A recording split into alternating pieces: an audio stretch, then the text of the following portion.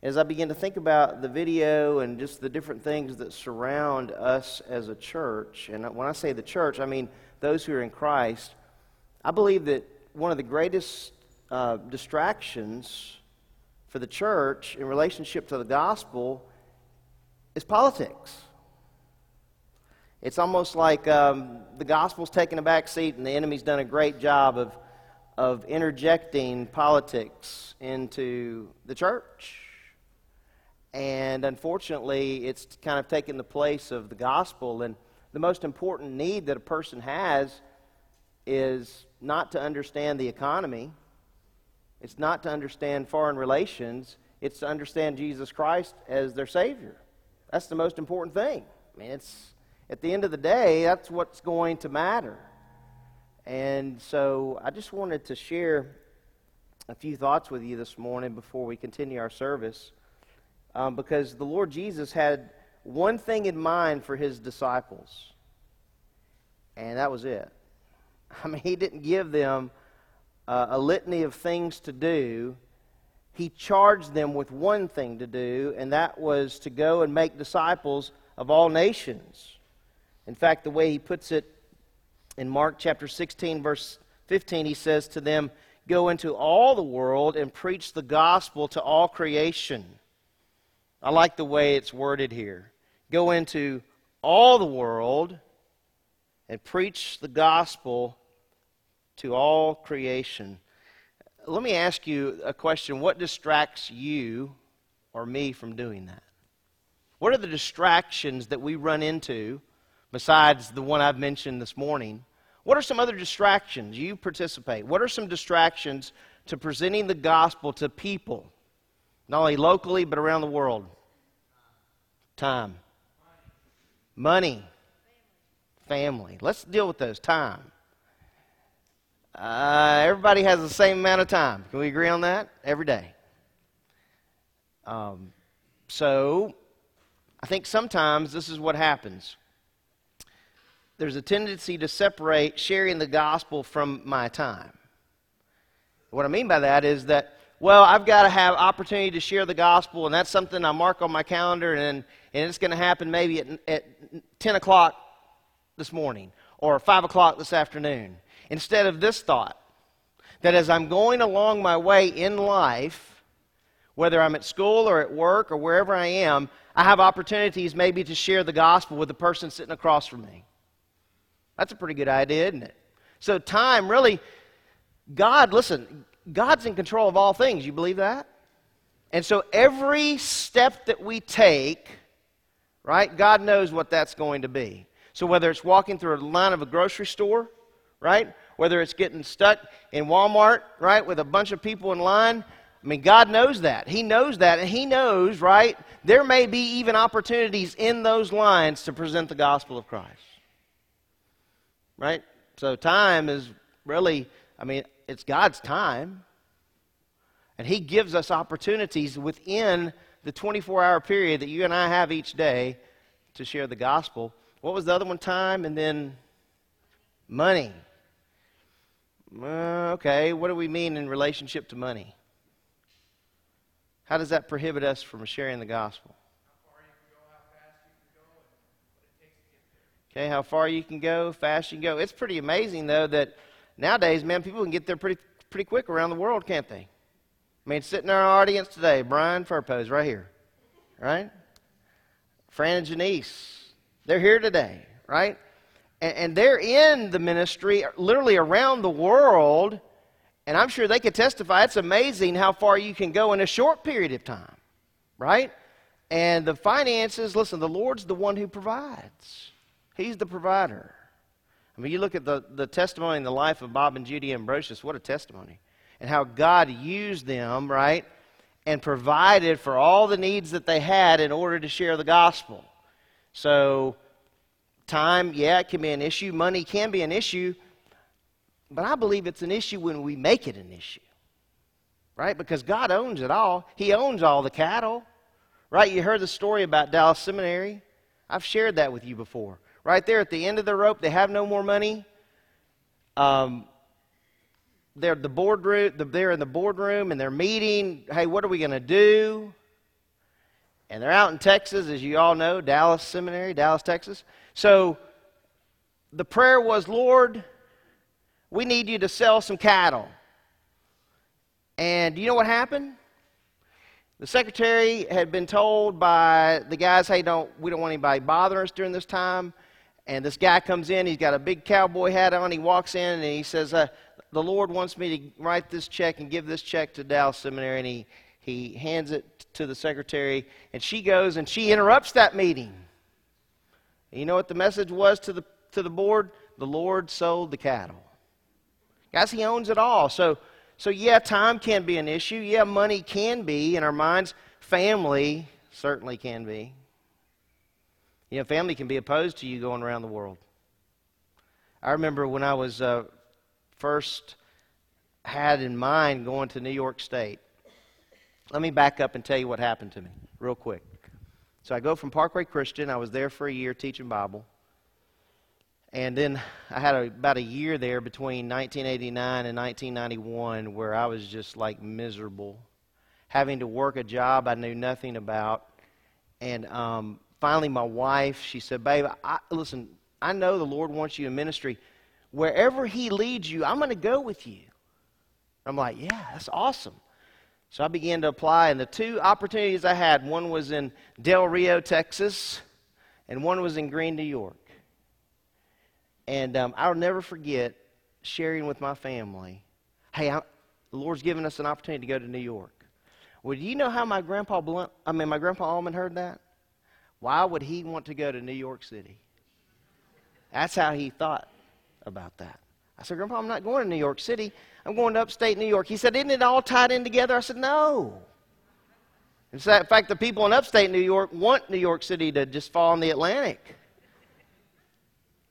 But, you know, family can be a hindrance, right? Family can say, I really don't want you to go, but the Lord may want you to go.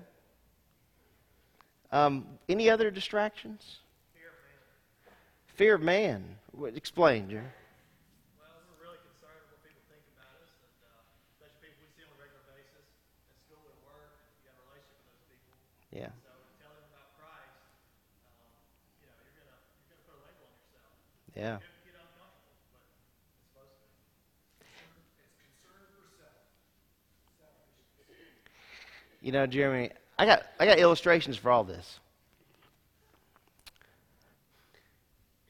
When I was doing one of those jobs I didn't like doing between 1989 and 1991, the Lord put me with a group of guys, an electrical company, and with a group of guys, and it seems like they're all the same, right? They're bigger than me, right? They're all built like this. They're blue-collar guys. They look the part.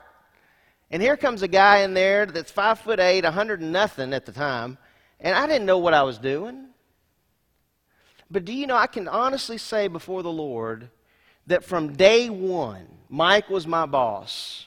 And from day one, I had a fear of Mike. He was big. He was strong. I was like, oh my goodness, if the guy doesn't like me, right? I mean, that's what you're thinking. I just want to keep this job. I need this job. As much as I hate the job, I need the job. And do you know what the Lord did? Man, that dude, he was a teddy bear. He just looked big, right? He was just a big looking guy. But the thought process the whole time I was with him was, I want him to know Christ. That's all I thought about. I want him to know Christ. And there was many discussions where I was just like Jeremy said, there was fear there. And finally, one conversation, I remember, we were working at an elementary school over here in Eastlake somewhere, and we were working there, and you know how kids complain about lunch, right, meals at school? Well, man, we thought it was awesome. I mean, you could eat for $2 and get this whole big plate full of food, right? That's what we were thinking. And so we used to eat lunch together, and during one of our lunch breaks, one of the guys who was not Mike said, hey, Thad, do you really want to be an electrician? And I was like, no, I don't. He said, I knew that. I knew you weren't going to be an electrician. I could tell. You don't know what you're doing. I said, you're right. I don't know what I'm doing. I have no idea what I'm doing. Well, he said, what do you want to do? And that's where I had a decision. I could tell them what I'd been doing, or I could make something up, which you say, well, why would you make something up? Because, listen, that's the temptation at times, isn't it? Right? Well, I didn't make it up. I said, listen, I went to Southeastern Bible College. I'm prepared to go into the ministry. I want to be in youth ministry. I want to be a pastor one day. And, man, the conversation just, woo. The language cleared up during the day, right? There was a lot of different impact as a result of just that one statement. But with that one statement came a lot of responsibility. Because from then on, the conversations were much more focused. And they were asking questions about heaven and questions about hell. Long story short, the Lord used that time. And at the end of my stay with that electrical company, right before I went to New York State, I bought a Bible for Mike. Because if somebody was to ask me, Thad, do you have the gift of evangelism? The answer is no. I'm kind of like Paul wrote to Timothy, do the work of an evangelist. I don't have that gift, but I want people to know Christ. And so I bought him a Bible, and on the inside of that Bible, I wrote an inscription. And I just told him that I loved him. But as much as I loved him, there was one that loved him more, and that was the Lord. And he loved him so much that he went to the cross and he died for him. So that was my way. Yeah, that fear is real. And sometimes that happens to us. But you know, we don't have to have the gift of evangelism to share the gospel. I just wanted to share with you 3 distractions real quick this morning that I think certainly can be heavy in our lives. The first one is self. Somebody mentioned that. Self. Self can certainly be a distraction, but what does the Lord tell us? What does He tell His disciples? Deny your what? Yourselves. Take up your cross and follow me. Deny self. That means at the beginning of each day, it's all about me coming before the Lord and saying, Lord, it's about you today. It's about your Spirit leading me today. It's about the opportunities, yes, Lord, that you give me to share the gospel today, to represent you.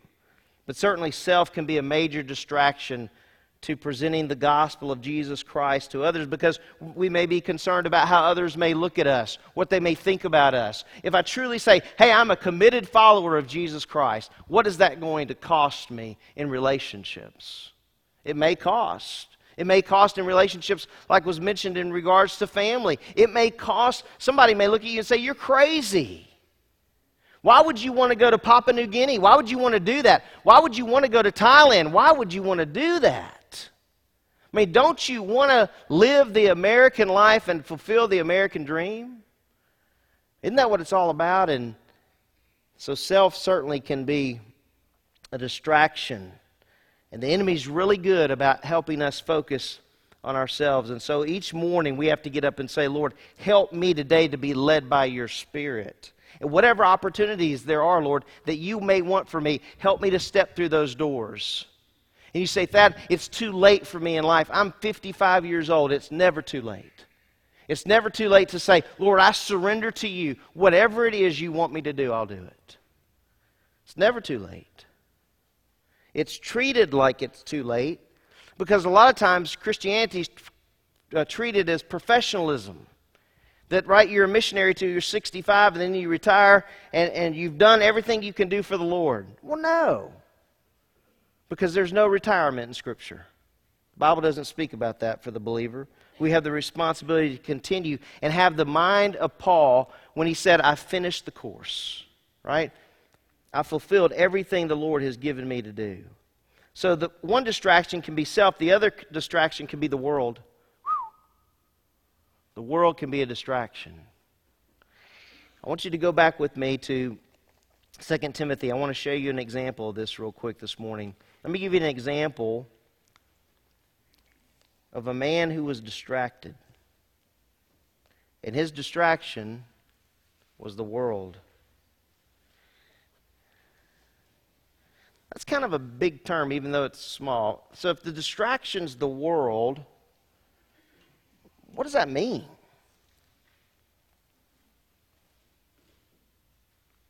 What does it mean? I'm sorry? The glitter. Glamour. Right? What else? Things. Things. And we live in a culture of things. How many things do you have versus how many things does the guy down the street have versus how many things does the guy around the corner have? And do you know the enemy has been so good at distracting the church? Man, he's been good at it. He's made it about things. The Apostle Paul, this is his last letter, and he's making an appeal to the man that he has invested his life in, and that was Timothy. And he tells us about the end of his life. Verse 6, he says, I am already being poured out as a drink offering, and the time of my departure has come. Verse 7, he says, I've fought the good fight. And it is a fight. Christian life is a fight. You know, it's a fight in a couple of different ways. It's a fight for us to stay on the right course. Right? And it's a fight, yes, against the enemy. But it's a fight, first of all, to stay on the right course. As we're going to see when we get to Balaam, he got off the course. And here in this passage, there's a man named Demas that gets off the course. Notice what Paul says. I fought the good fight. I finished the course. By the way, that course for you and for me is until the Lord comes for us or we go to be with Him. I have finished the course. I've kept the faith. Which, by the way, nowadays, just like it was in Paul's day, when you say I've kept the faith, you've done something. Because for people out in our culture, the faith means a lot of different things. But for us, we know, what does the faith refer to? The faith that one has in the gospel of Jesus Christ, the Lord Jesus Christ as his Savior. Not just salvation, but the doctrine of Christ. Who God is, who Christ is, the Holy Spirit, all of Christian doctrine. He says, I fought the good fight, I've finished the course, I've kept the faith. In the future there is laid up for me the crown of righteousness, which the Lord, the righteous judge, will award to me on that day, and not only to me, but also to all who have loved his appearing. And I wondered as I've read that passage over and over again, how many Christians are going to go, oh, now, Lord, did you have to come now?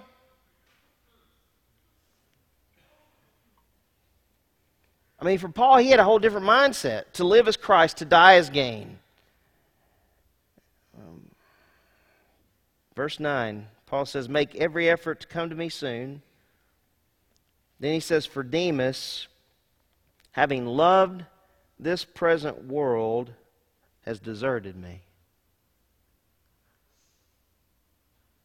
You know, there are people who join the military who desert their brothers and sisters in arms. They do that. And that's a catastrophe. But here you have a big catastrophe, don't you? Demas, having loved this present world, has deserted me. Paul writes, and gone to Thessalonica. Crescens has gone to Galatia, Titus to Dalmatia. And notice what he says, only Luke is with me.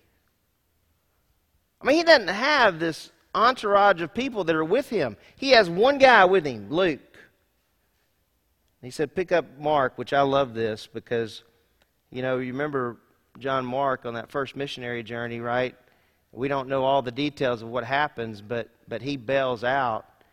And so the relationship between Paul and John Mark is at least suspect. And we know that Paul takes Silas with him on the second missionary journey, right, in Acts. And Barnabas takes John Mark. And for this transformation to take place, something happened in the life of John Mark. And the Bible says, pick up John Mark and bring him with you, for he is useful to me for service. But in the midst of all that, you have, in verse 10, Demas, having loved this present world, has deserted me.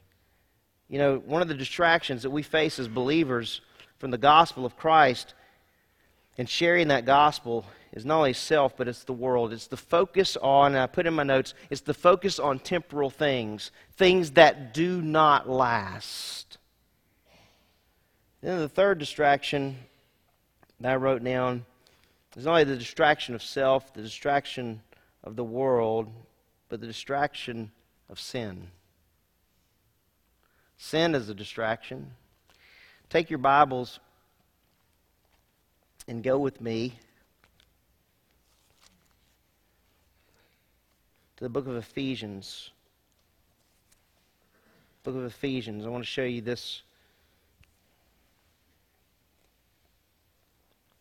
distraction of sin.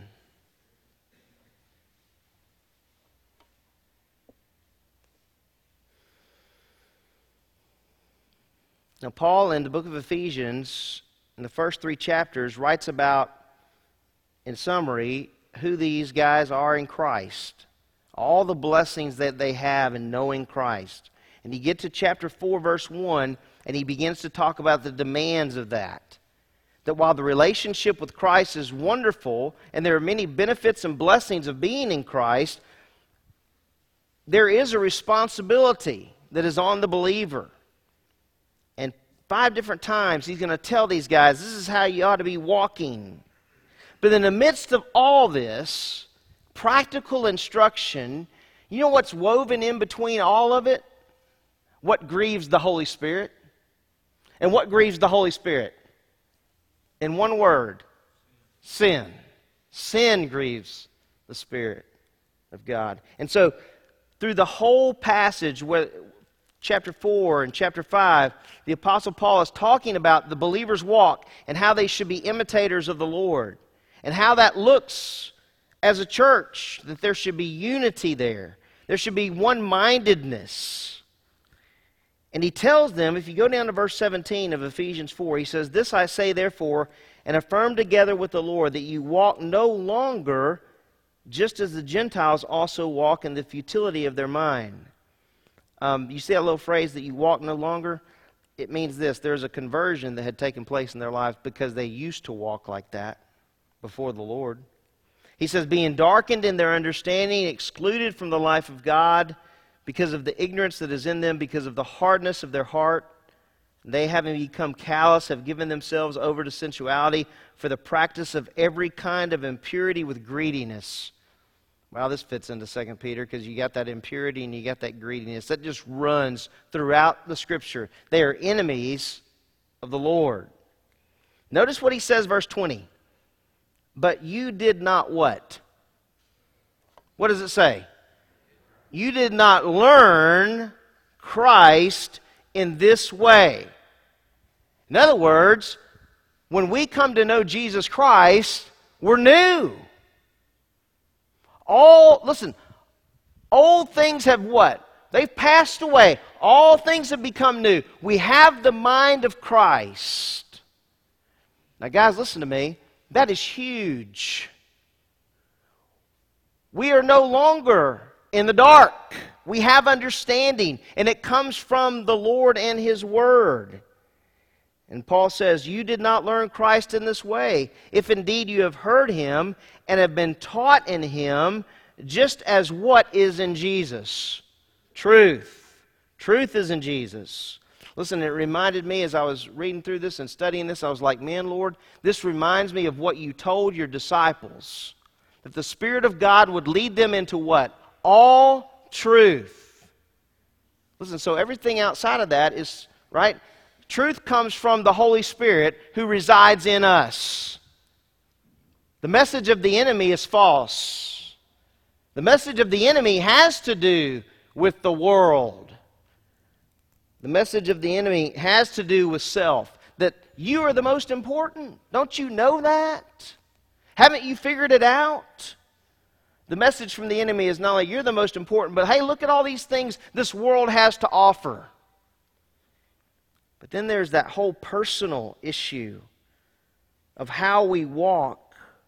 And that's what he's focusing on here. And notice right in the middle of all this, he says that in reference to your former manner of life, you lay aside the old self. That's a picture of laying aside an old garment. You lay it aside. You toss it to the side. Man, I have a bunch of old garments. You have old garments in your... Man, my wife, Lord loves her. She's not here today, so I can say this. She loves to keep things. Bless her heart. If you need Christmas decorations, we have them. Just ask, okay? We have them. Laying aside the old for Teresa's difficult in terms of clothes and things. But not for me. I can take a garbage bag and just chunk it, right? If I hadn't worn it in 2 or 3 weeks, I'm ready to get rid of it. She's not like that. Well, when a person comes to Christ, laying aside that old is difficult. How many of you have been saved longer than 30 years and you still have a difficult time laying aside the old at times? Right? It's difficult. But the old can certainly get in the way of what the Lord wants for us in terms of glorifying Him and sharing the gospel. Notice what he says, that in reference to your former manner of life, you lay aside the old self, which is being corrupted in accordance with the lust of deceit, and that you be renewed in the spirit of your mind, and put on the new self, which in the likeness of God has been created in righteousness and holiness of the what? The truth. And so he says, hey, as a result of all that, as a result of this new life that you have in Christ, he says, therefore, laying aside falsehood, speak truth, each one of you, with his neighbor. For we are members of one another. Be angry and yet do not sin. Do not let the sun go down on your anger, and do not give the devil an opportunity. Let him who steals steal no longer, but let him rather labor, performing with his own hands what is good, in order that he may have something to share with him who has need. And then he says, let no unwholesome word, that word means rotten. Let no rotten word proceed from your mouth, but only such a word that is good for edification. That word edification means building up. So we come along beside believers to do what? To build up. For edification according to the need of the moment, that it may give grace to those who hear. And then, here it is, look at verse 30. And do not grieve the Holy Spirit of God, in whom you were sealed for the day of redemption. And then he has this list. Here it is. Let all bitterness and wrath and anger and clamor, and this is progressive in the Greek language, and slander be put away from you, along with all malice, and be kind to one another, tenderhearted, forgiving each other, just as God in Christ has also forgiven you. Therefore, be imitators of God. You go through that list and you're like, wow, having that new life in Christ is awesome. But that sin, that ugliness, can rear its ugly head at times. And that sin, right, that darkness can keep me from sharing the gospel. Because the Bible says that men love darkness rather than the light. Well, 3 potential huge distractions from sharing the gospel: self, the world, and sin. As we saw that video this morning, and listen, I love living in the United States of America. I love the freedom that we have here in the United States. And it's come at a great price. You read history, it's come at a great price. But guys, the freedom that we have as believers has come at a great price. The blood of our Lord and our Savior. Now I want you to listen to this. Who was guilty of nothing. Nothing. He had done nothing.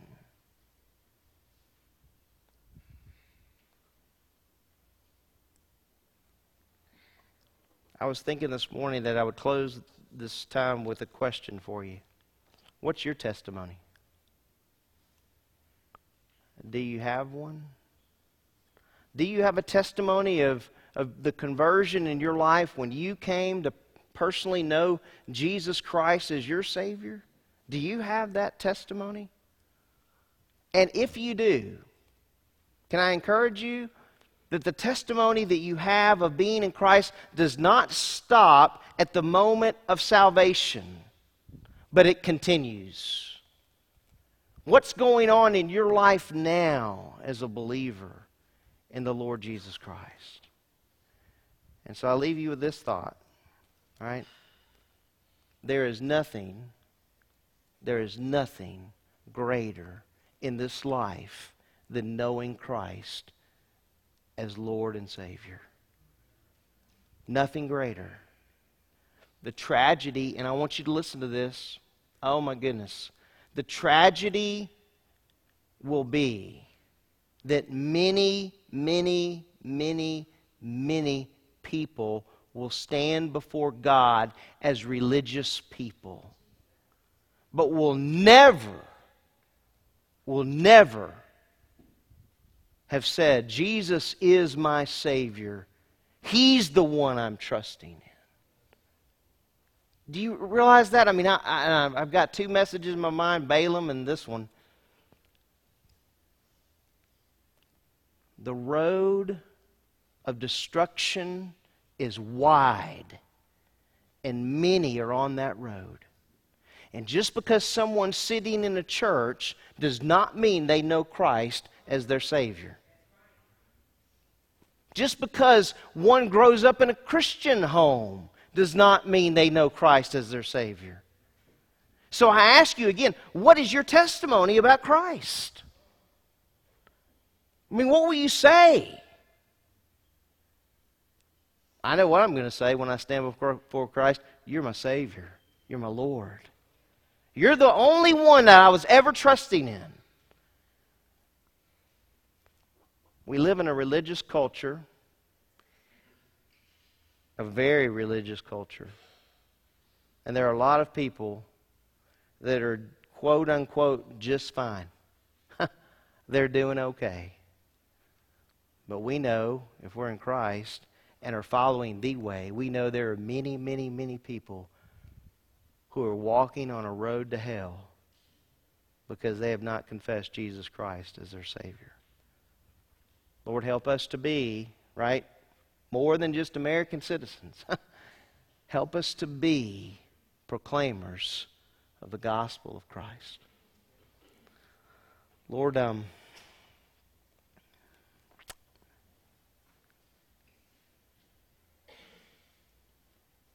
sure even in this audience today there may be some that don't know you, that do not have a relationship with you. A relationship with you, there should be evidence. I have a relationship with my wife. And I enjoy the relationship I have with my wife, and I enjoy the fellowship that I have with her. And if we're believers in Christ, we enjoy the relationship, and we're secure in the relationship because, Lord, your word tells us we can be. That fellowship is really important. That intimacy with you is really important. And I pray, Lord, that we would desire that intimacy, that fellowship, that oneness of Lord, just being so attached to your word each day, so desirous of eating your word each day. Because that's really where the life comes from, is your word. Lord, I'm so burdened for the church today in America. So I was talking to a gentleman just this past week who asked his pastor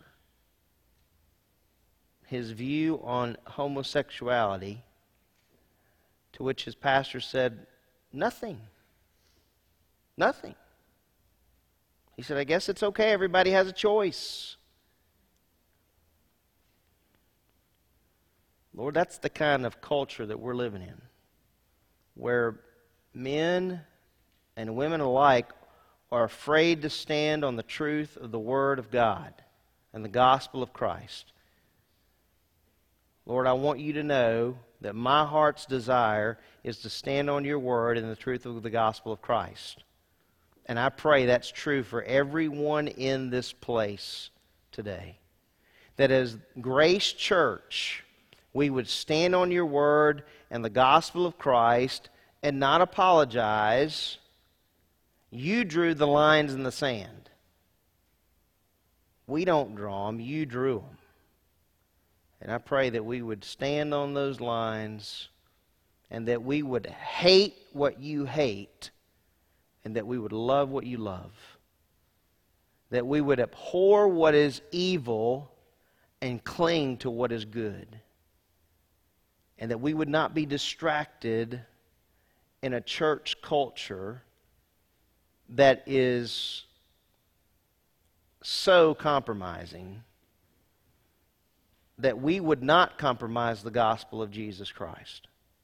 That we would have the mind of Paul in Galatians 1. That if we or an angel from heaven preach another gospel, let us be anathema, let us be destroyed. Because there's one gospel, one Lord, one faith, one baptism.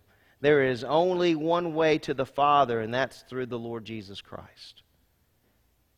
And help us to know, Lord, it's not like the world says. It's not a message of hate,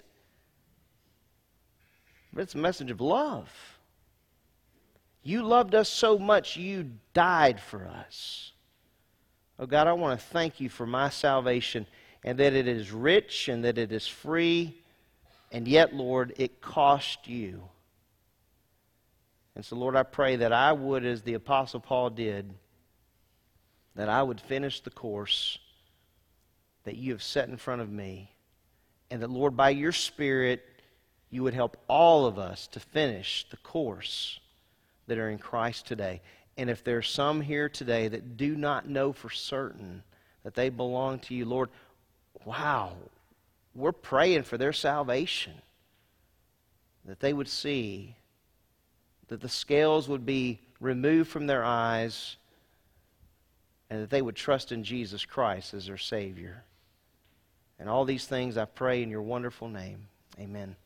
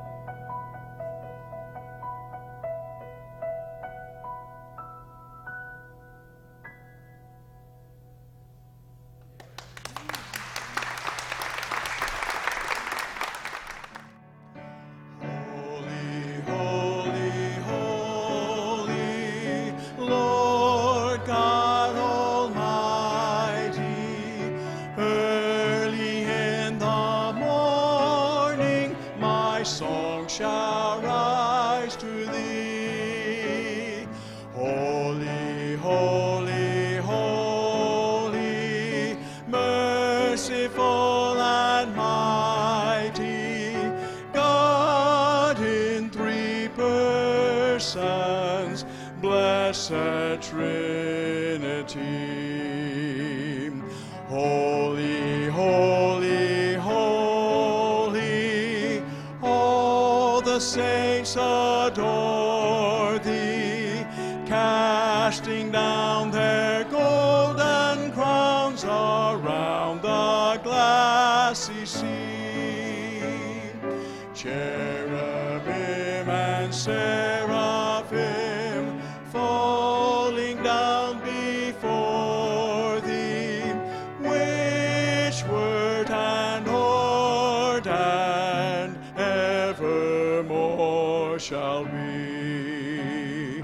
Holy, holy, holy, though the darkness hide thee, though the eye of sinful men thy glory may not see, only thou art holy, there is none beside thee, perfect in power, in love, in purity.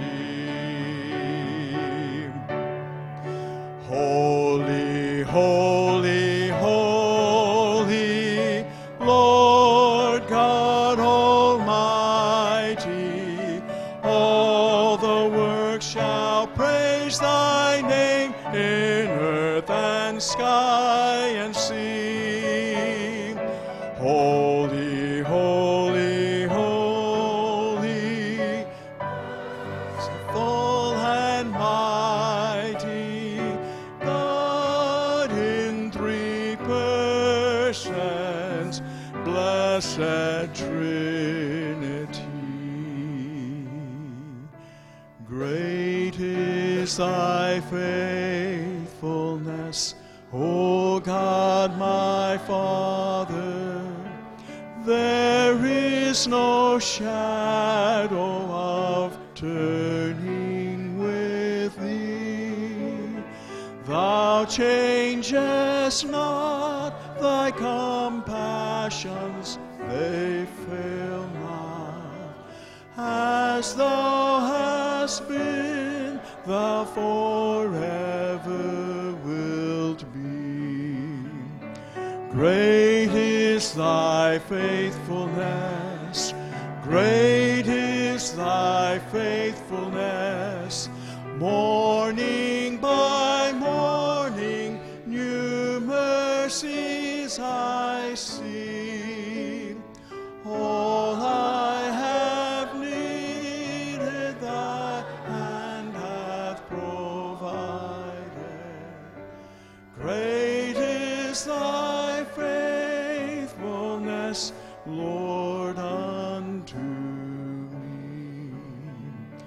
Summer and winter and springtime and harvest, sun, moon, and stars in their courses above, join with all nature in manifold witness to thy great faithfulness.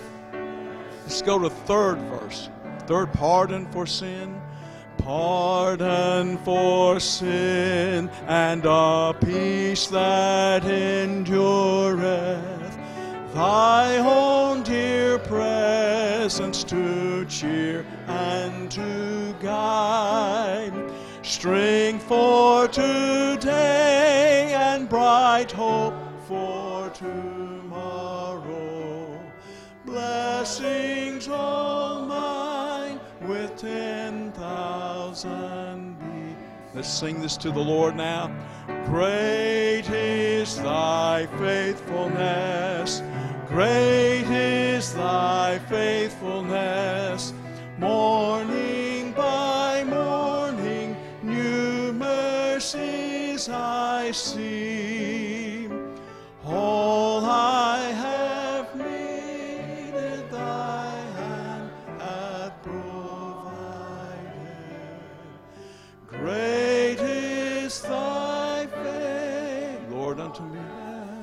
Lord, unto me. Thank you. You may be seated. This holy God, this God that there is none like any other, is the Lord of our salvation. He's the only one who can satisfy our soul. He's the only one who can satisfy the sin that's in our life by what He has done, and only what He has done, and nothing by what we've done. To close out the service today, I want us to sing a great song. Holly's going to come and sing, and the choir's going to back her up, and we're going to sing a great song. It's called Who Can Satisfy Like You?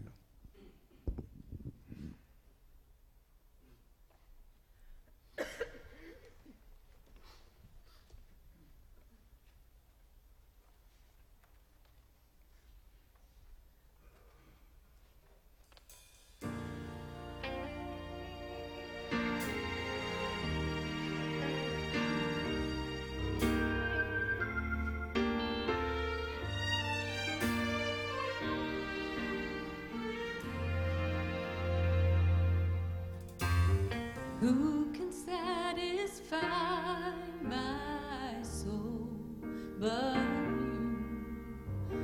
Who on earth could comfort me and love me like you do?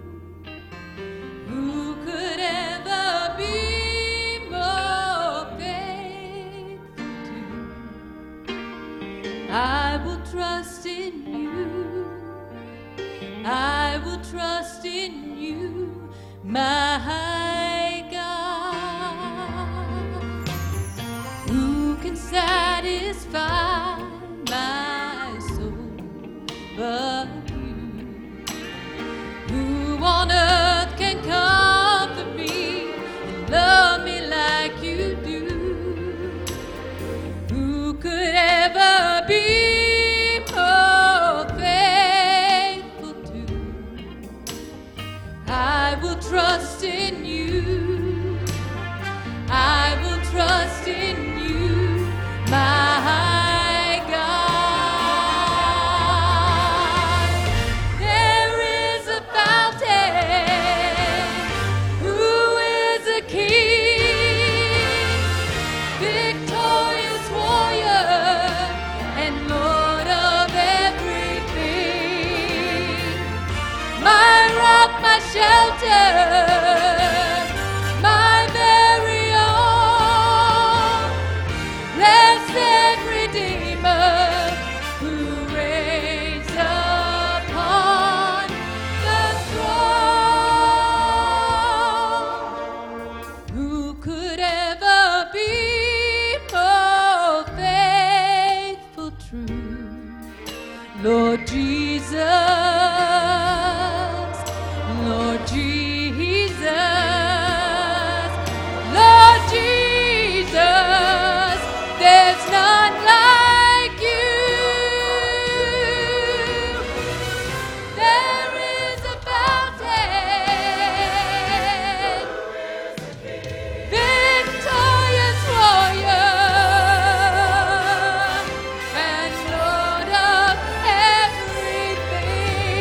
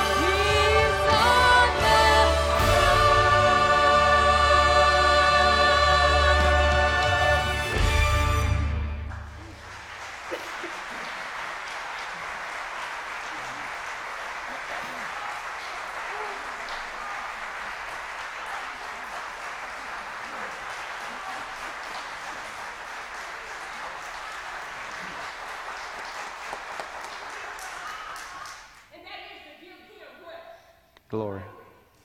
Amen. Amen. Amen. Amen.